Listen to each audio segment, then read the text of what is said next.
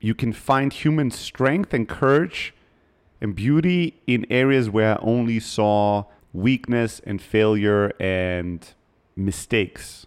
And so now, not on everything, but now I see some of these things in myself again. This is always starts with yourself, right? Once I start becoming a bit more gentle in certain areas of my inner life, I project that out, and then I see people and I go, wow, I only thought of this as, can't believe this guy can't get his shit together. But now I'm also thinking, wow, I can't believe the courage this guy has to keep attacking this dragon that's obviously a bit too difficult for him to tackle right now. And maybe he'll figure it out, maybe he won't, but there's something admirable about not giving up, about attempting, and also about, for me personally, not hiding.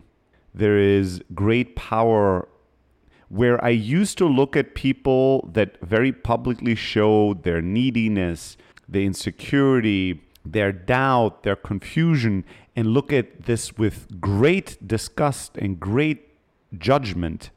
Why? Because I had mastered the art of hiding all those weaknesses from the world and myself. When I saw someone not hiding it, I was angry at them for not hiding it. Like, it's fine to be weak, but how dare you show it? Are you insane? And now I'm like, wow, look at how courageous, look at how much stronger they are in these areas of life than me, because it's not strong to hide something. Like, there's not a great level of courage required to hide something from the world.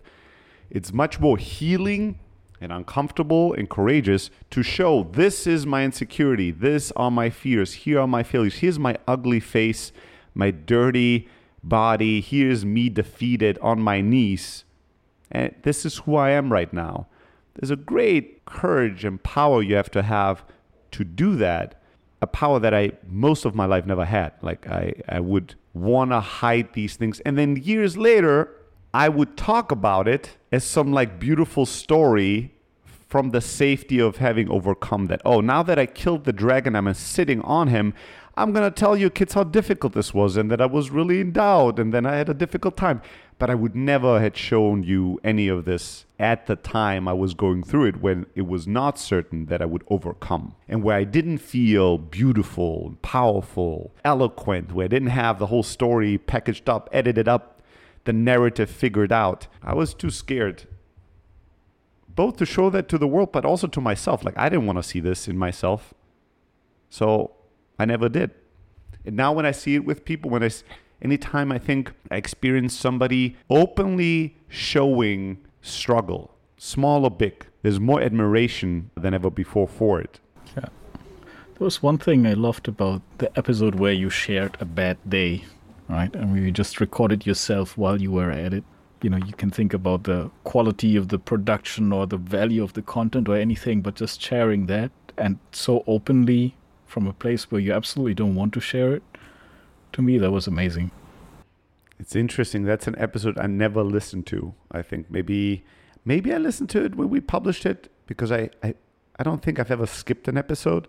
But it's definitely an episode I didn't listen to again. And I saw it recently. We posted a tweet about it, and I thought that was for not even a second, for a microsecond, do we have to post that episode? I'm sure there's nothing valuable in that. And then I went, with my thoughts somewhere else. Now you made me think I need to listen to it again. But yeah, there's still there's discomfort that I have sharing something like that, and part of the magic for me is also and that there's no beautiful takeaways, powerful ending. It's just a raw snippet, and it seems and sounds as unsatisfying as your bad day. Like it's as anyone's bad day. It doesn't sound like Stelly's bad days are better than mine. There's a lesson in that. There's a beauty in that, but also there's a pain in it for me. It's just like my ego, my whatever is like, I've perfected my life to not make people think they're the same as me, and me think I'm the same as everybody else. And now I have to show it is not so.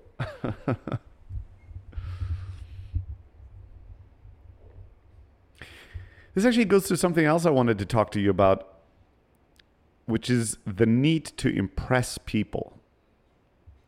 I've never been more aware. This might sound surprising to anyone who knows me, but for most of my life, I was not aware how much I worked on being impressive, impressing others.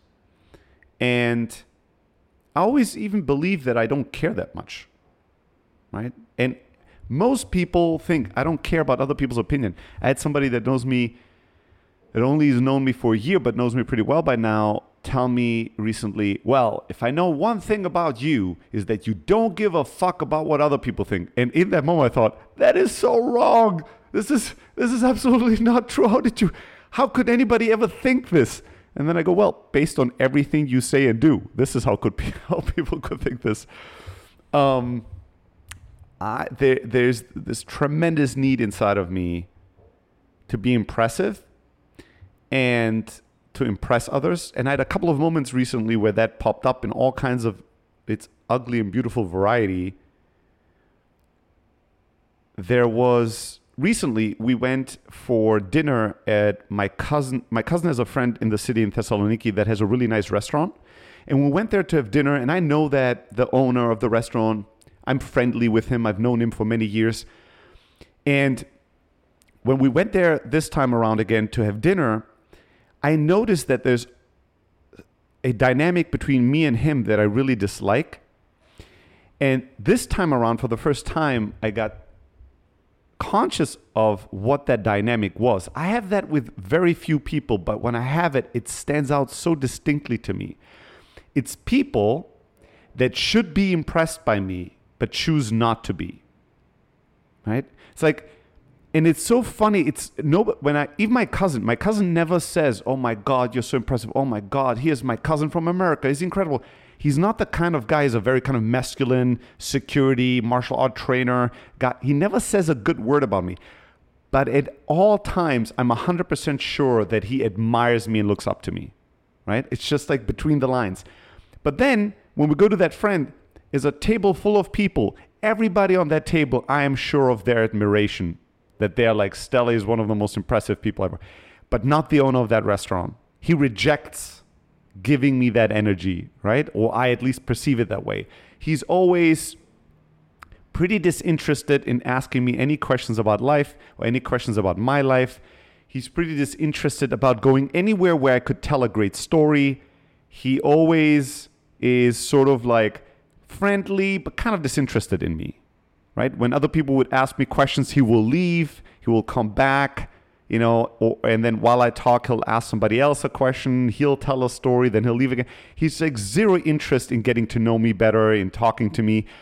And because it's so rare, not in everyday life, but in a setting of people, at a table with coffee, with food, we are talking more or less.